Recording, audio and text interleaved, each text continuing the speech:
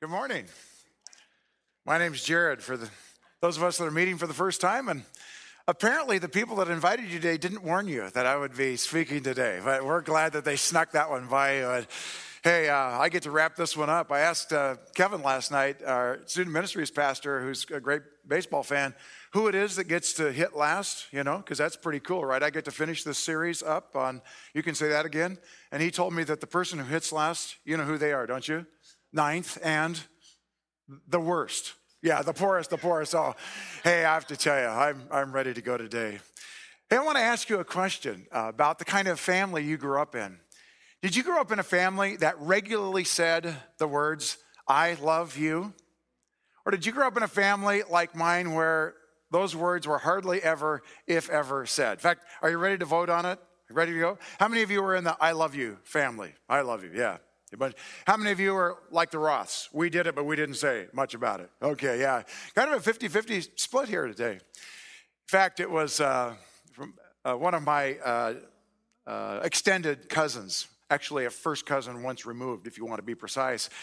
Becky, when she was, probably approaching her mid-30s, that she was visiting her grandma just a few months before Grandma Dorothy passed away, my aunt. And she went home, Becky went home, and she reflected, and she wrote something that she read at her grandmother's memorial service a few months later. I wanted to read just a little portion of it. You'll know me and my family a little better as I do. She said, and I quote, I bent to kiss her goodbye. She was uncomfortable with expressions of emotion. I said it anyway. I love you, Grandma. And I waited. Would she say it? I know you do, she said. I think about that. Grandma never said, I love you to me in words. But she said it in so many other ways, maybe it doesn't really matter. Yeah. Well, that's my heritage. I love you in deeds, but not so much in words. But today, come on, even the half of you that weren't from there, let's all read it out loud together, will you? On three, 1, 2, 3. I love you. We can do it. We can do it. Here is this talk today, all boiled down into 13 words. Say it if you mean it, and do it if you say it. Say it if you mean it, and do it if you say it. In just a couple of minutes, I want to read with you from Romans chapter 12. In fact, we're going to start at verse 9. And if you have a phone or a tablet or an iPad or brought your own Bible or using one of ours that you find on either side of the auditorium as well, it's just great to dive into God's Word. And you know what happens, don't you, when we read God's Word together? It's like making cookies. You put the ingredients together, you put it in the oven, and it comes out different and better, right? That's what happens to us. When we take God's word and his spirit in a time like this, and we put ourselves in this oven, well, not so much today, but you know what I mean in the metaphor that I'm trying to extend, we come out smelling better for it. So you're going to smell better, Ron, on the other side of this thing, and we are all going to as a result. But on our way to God's word today, let me tell you about an experience I had today. You'll be shocked by this for this week. I found love at the DMV this week. I found love. Now, there might be a country tune about looking for love in all the wrong places. Yeah. I can tell you, if your mama told you that, the DMV was on the top 5, wasn't it? It's not a place where you would go to find love. I found love this week at the DMV. In fact, I went 3 times to the DMV this week. I did. I had so much fun. In fact, I went there the first time and I stood in line for 1 hour to talk to the person that checks you in. You know, you've been there, haven't you? Yeah. And he told me which forms I needed to take home complete and get signatures for. And so after an hour, I took the forms home and we got them taken care of that night. And the next morning I went to the DMV. The next afternoon I was so excited and I went in and I pulled my little number and I sat down and I waited for an hour and a half.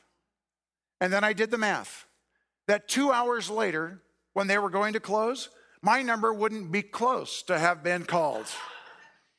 So I went back the third day, and I want you to know that my own piggish self, I was loaded for bear, as we say in Sweet Home, where I grew up. Mm-hmm. And I thought to myself, in about 4 days, you're going to have to talk to all of these nice people about I love you, And you'd probably better create a story here that's better than the one that you're about to dump on whoever this poor person is here. And I found love at the DMV. Yep. When I finally did that third day show up at 8 o'clock, thank you, because I'm getting smarter over time. I'm going to show up when they open. You know what I mean? I'm there at 8 o'clock and I get my number, and you know what it was? 61.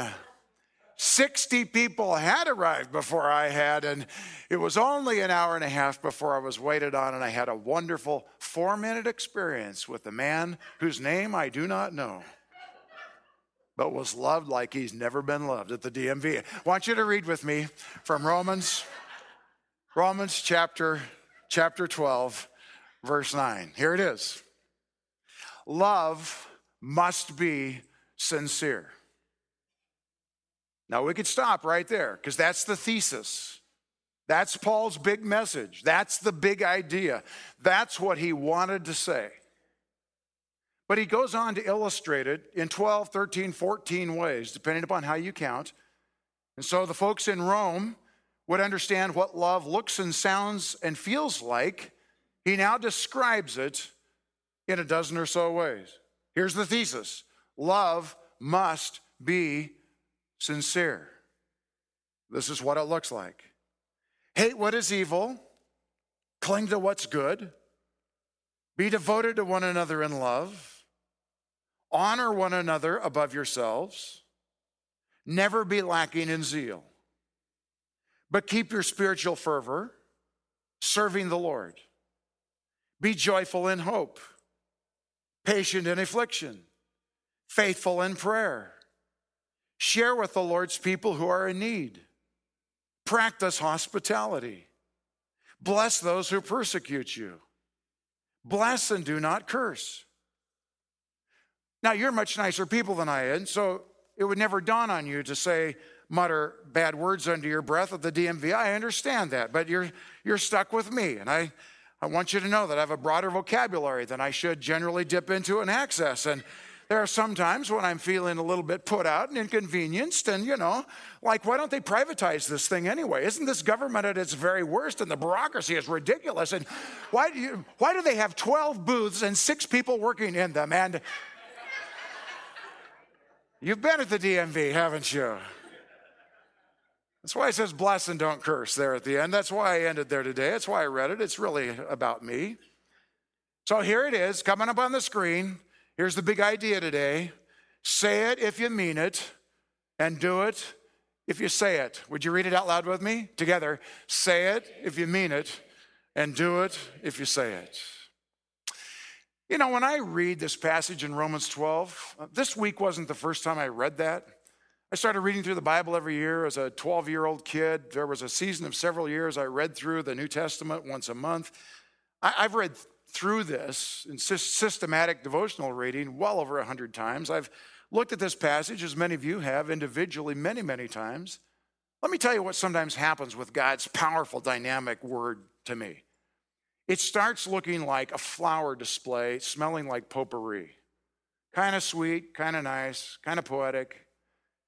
Guys, I'm speaking to you for just a moment here. I read a chapter that starts with the word love, or a paragraph, and I kind of go, oh boy. Here we go. This is sweet. This is cute. Let's get through this one. Because I like those Old Testament stories about guys killing people. The battles and the warriors and, blood and guts and sweat. And, Jared, come on. And love. Or maybe for some of you, there's just the familiarity of, isn't that nice and poetic and beautiful? And love is expressed in all of these wonderful ways. And we want to be sincere.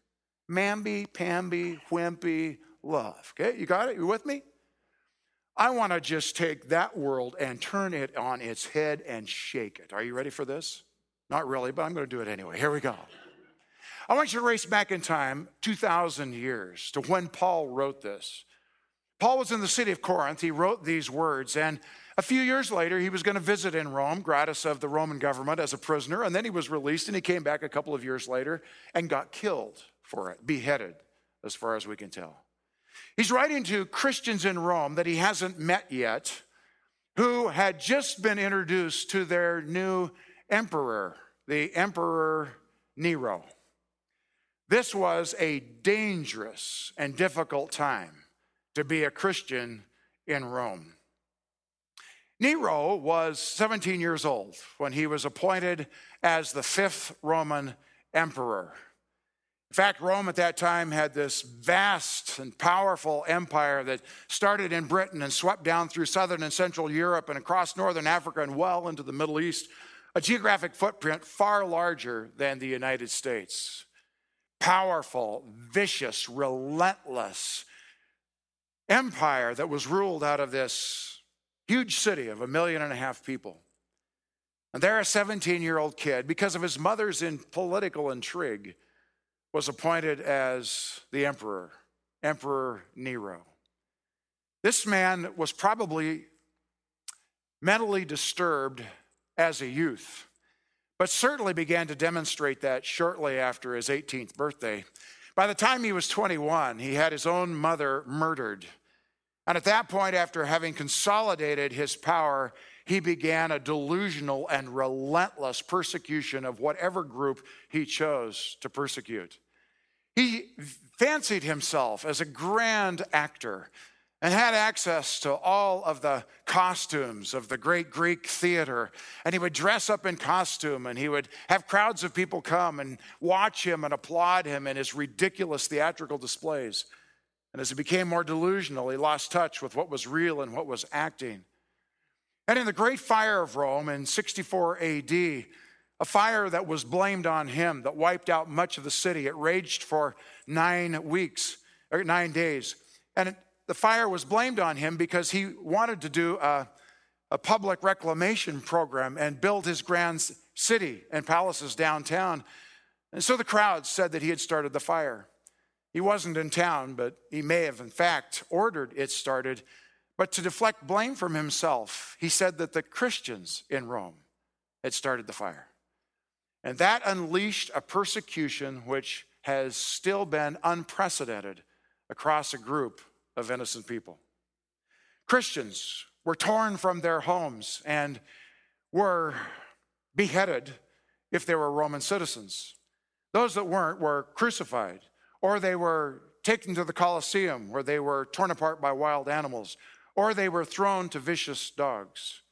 Or most horrific and common, were tied at night to stakes in Nero's gardens, where he hosted dinner parties, were covered with flammable material, and were lit as torches to light his dinner parties in his gardens. There's nothing that smells like potpourri in this story. When Paul writes and says to people, let your love be sincere, he was writing gutsy words into an environment that we wouldn't come close to approaching. I want to read the story, and I want to read about being nice and being sincere and being generous and being giving and being joyful and being patient and blessing those that persecute me. And I want to say, but you didn't have to go to the DMV this week. That's what I want to say. And then I read what happened in this context, and I say, there's more here than meets my story. Let your love be sincere. Let's think for a minute about this idea of sincerity. In fact, sincere comes from a very interesting Greek word that has a powerful picture that goes along with it. But before I mention that, and some of you are aware of that already, let me just ask, help me out for a moment here. When I say the word sincere, what word or phrase comes to mind for you? How would you define sincere? Just go ahead now and lift your hand. I'll call on 2 or 3 of you and help me out with the definition. Honest, true, real, authentic. All 4 sections. Amazing. Honest, true, real, authentic, sincere. The Greek word comes from the etymology meaning to be without wax. Some of you know the story. In the first century, potters were major industry. And as pots were formed, sometimes they had a hairline crack in them, which would make it absolutely worthless. And so the unscrupulous potters would take wax and they would drip it into the crack, and then they would cover the wax and the pot so it looked whole. It looked like it had integrity. It looked like it was real. It looked like it was true. It looked like it was authentic. It looked like it was not fake. The word says without wax, the real deal. Paul says, I want your love to be sincere, without wax. Don't cover up something that's on the inside and act a way on the outside that suggests that you're different on the inside. Integrity, integer, one, wholeness, honesty, authenticity. Now, in the English language, the opposite of sincere would be what word? Sincere and insincere. You're right. I helped out. I know there's a right answer. It's tough this morning. Insincere, right? But in the Greek idea, the opposite of the word sincere is the word hypocrisy, which means just the opposite. Like it was used there of actors that would hold a mask in front of them. So we have on one side sincerity, which is being the same on the inside and the outside. If you mean it inside, say it on the outside. And if you say it on the outside, be it and do it on the inside. Sincere. Let your love be sincere. I'm going to ask you to help me with a definition for hypocrisy. What word comes to mind or phrase for being a hypocrite? Fake? Two-faced?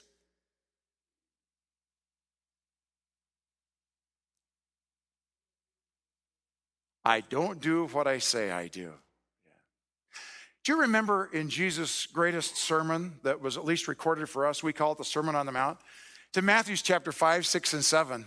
And in the middle, in chapter 6, he mostly flips the coin over. In other words, in chapter 5, he's mostly talking about things to do. And in chapter 7, he's mostly talking about things to do. And right in the middle of that sandwich of 3 chapters, he talks about things not to do. Both sides of the same coin. And he talks about some people that he calls hypocrites. In fact, he describes them this way. It's later in your notes. It's Matthew chapter 6, and I'm going to read a section of verses 2, 5, and 16. This is what he says. So when you give to the needy, do not be like the hypocrites, for they love to stand in the synagogue and announce it with trumpets. And when you pray, don't be like the hypocrites, for they love to stand praying in the synagogues and on the street corners to be seen by others. And when you fast, don't look somber as the hypocrites do, for they disfigure their faces to show others that they are fasting. What's Jesus saying? Is it okay to give and pray and fast? Yeah, pretty good things, right? He's all about that. But what he is saying is there are people who do that, and when they express it on the outside, they are acting as though that's coming from an inner motivation, and it's not. The motivation is to be seen and to look like something that they're not, to look pious and holy when they're anything but that internally. Now, what I really wish was that there were two kinds of people, that there were sincere folks and there were hypocrite folks. That's what I really wish. See, I wish it worked like this. Ben, you know Ben. Ben is absolutely sincere, isn't he, Sarah? Yeah, that's a very good thing for a wife to say. That's right. So Ben is sincere. You know Ben, and Ben is absolutely honest, and he has integrity, and he's authentic, and what Ben is on the inside, he's on the outside. If he feels it, he says it, and if he says it, he does it. That's Ben. Ben's over here in the sincere group. And then there's Jared. He's over here solidly in the hypocrite group. Whatever he says, you can know that it's probably fake. It's probably phony. It's probably not on the inside. In fact, even what he does, you should be suspect about because it probably isn't representing what's genuinely true. He is inauthentic. There's wax all over Jared. So that's what I wish about life. I wish that we could just put people in one of those two boxes. Wouldn't that be handy? Here are the sincere folks. Hang out with them. That's good. And here are the hypocrites. You know, just talk bad about them and point at them and make fun of them. Wouldn't that be handy? Two groups of people. Yeah. But guess what? It doesn't work that way.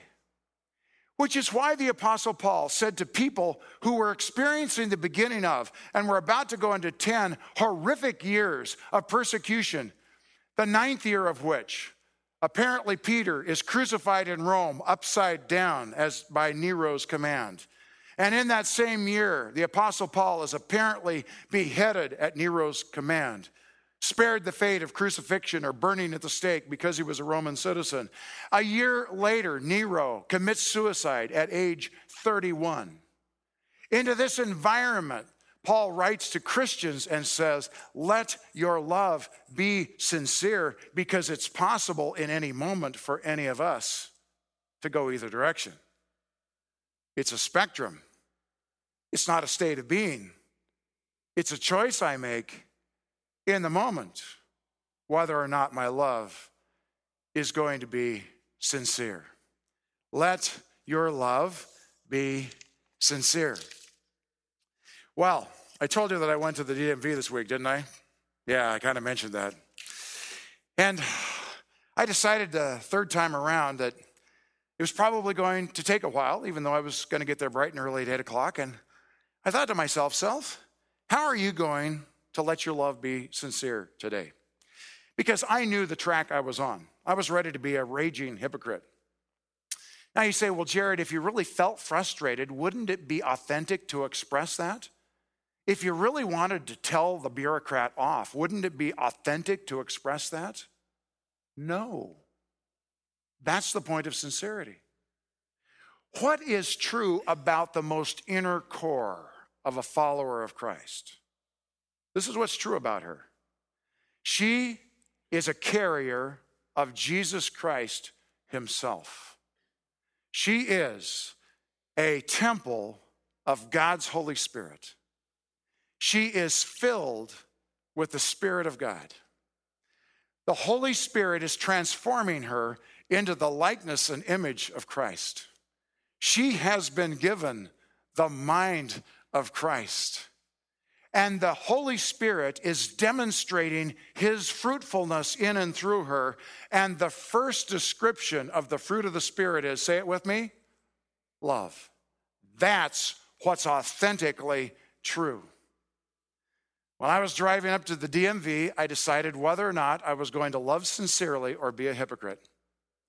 Being a hypocrite would have showing up and being my old Jared, piggish self, sitting down in a frump, slumping down, griping through, stomping up, saying what's up, slouching across the counter, it's about time, not being engaging, leaving and muttering. And that would have been utterly inauthentic.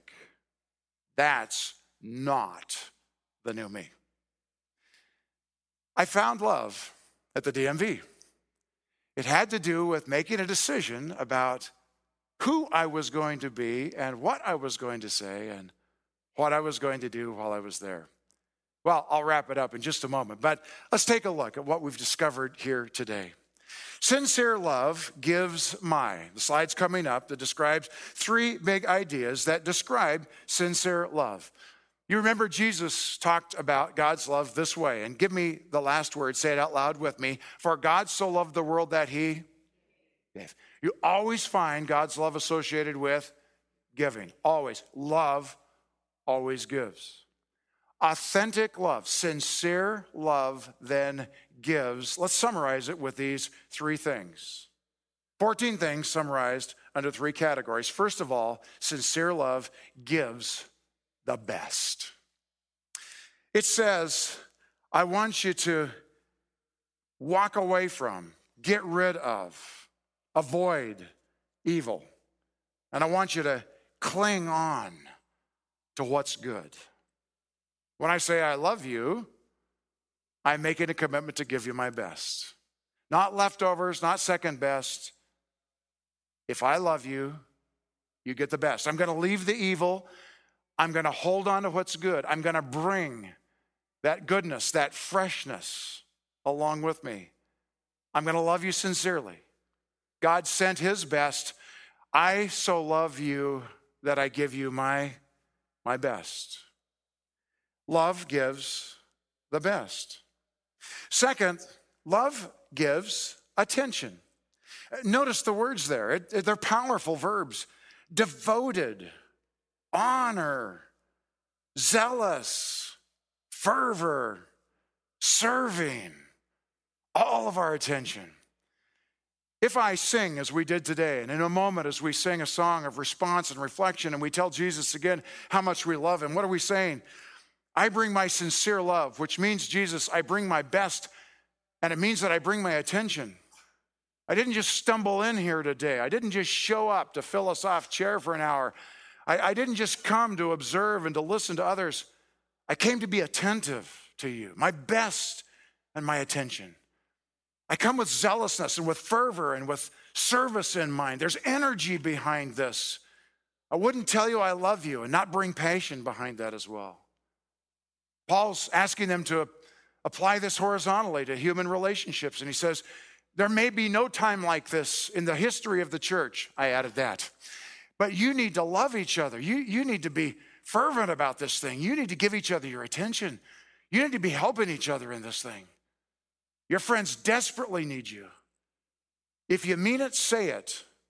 And if you say it, do it. And if you do it, it'll be your best and it'll be your attention. And the third is to bring your support, give your support. Mike, you're going to love this. You're a great fisherman. You notice that the acronym is BAS. It's BASS. It's misspelled, but it'll be easy for you and the other fishers here to remember. You bring your best. You bring your attention. You bring your support. This is what he said. He says, listen, be joyful in hope. Bring a sense of joy to those that you're around. And be patient in affliction. No, going to the DMV, Jared, does not qualify as affliction. But when your family member is torn away by Roman guards, beaten in front of your house, and is lit as a torch 2 days later to Nero's dinner party, be patient in affliction. I want you to be faithful in prayer. I want you to share with the Lord's people who are in need. I want you to practice hospitality. You think maybe there were some families that were in need? Maybe some orphaned kids because their mom and dad who loved Jesus were taken out and crucified after being stripped naked and beaten? You think maybe there were some needs in the church? Maybe some homes that needed to be opened up? Maybe some hospitality that might need to be shared? Yeah. Let your love be sincere, he said. There's never been a time like this when love can't just talk. It has to act because love does. So I learned some things about love. I learned that it gives, and when I really love, I give my best, and I give my attention, and I give my support, because that's what sincere love looks like when it's being done. So here's our phrase again. If you say it, if you mean it, say it if you mean it, and do it if you say it. So this is what I learned. To give your words, I love you. I grew up in a great home, loving home, no question about it. I never heard the 3 words shared in my home. I love you. Apparently, good Mennonites on the farm just didn't say that. We loved, but we didn't get around to saying it. And the words I love you don't just roll off my tongue to anybody. Part of that's because I'm an introvert, and we introverts here, you won't raise your hand because we wouldn't do that. But you know who you are. And you know, for us to indiscriminately, flippantly, casually, cheaply, just say to people, I love you, just cheapens this because we have a few very deep and meaningful relationships. And we might tell those people from time to time that I love you, but to just meet somebody and say, I love you, there's a sense of cheapening that for us. Any of you with me? Just wink at me. Don't out yourself, but just wink at me, yeah.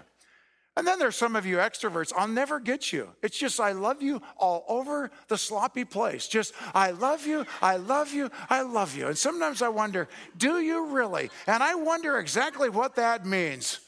Wax all over those words, cracks all over, no. I don't think we're looking for a happy medium, but I do know this. We're looking for the same value. Love must be sincere. And if you mean it, say it.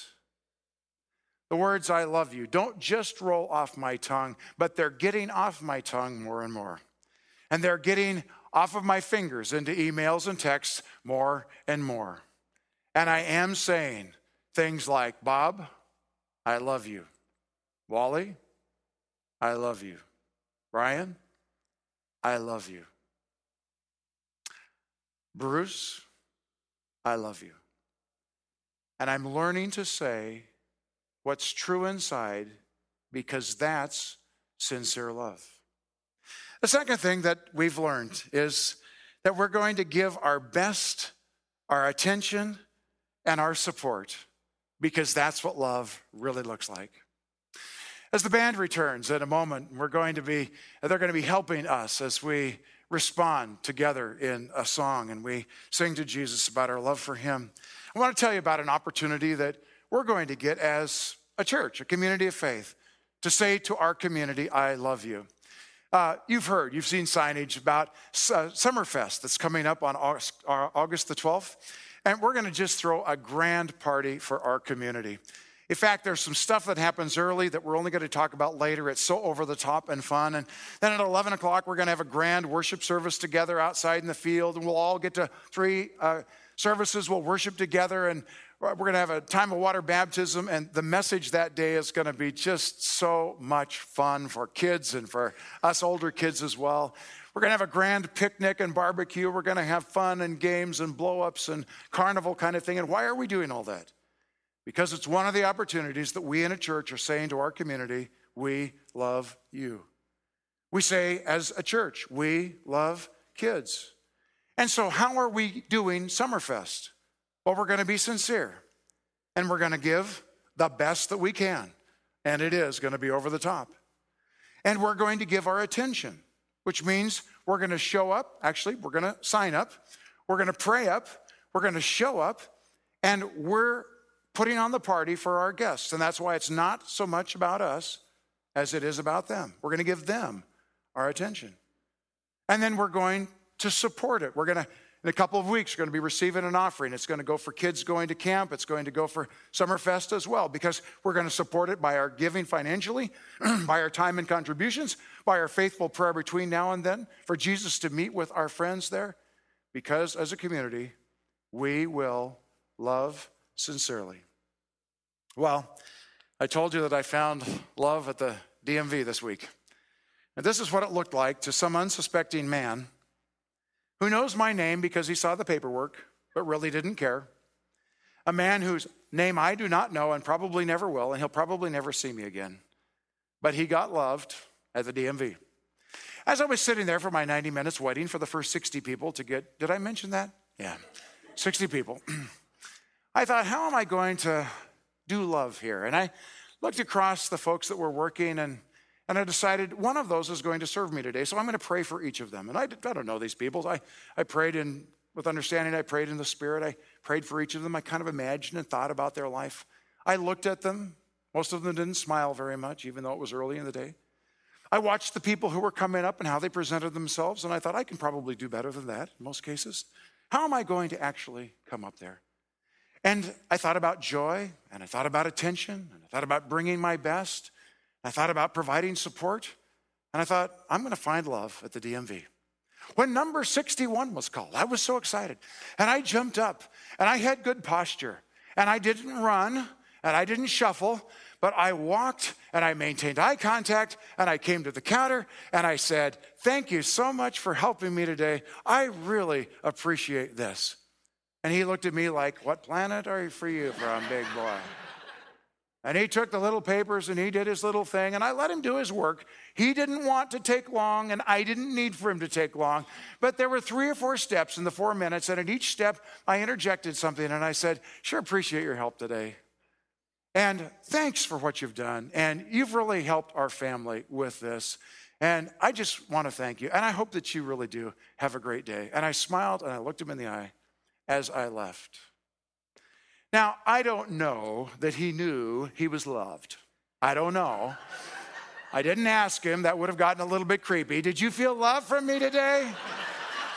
Didn't need to go there. In fact, I think that would have solidly put me over on the hypocrite side of things, don't you? But I will tell you this, there's no doubt in my mind about this. If I hadn't loved him, he would have known it. If I hadn't loved him, I would have changed his day for the worst.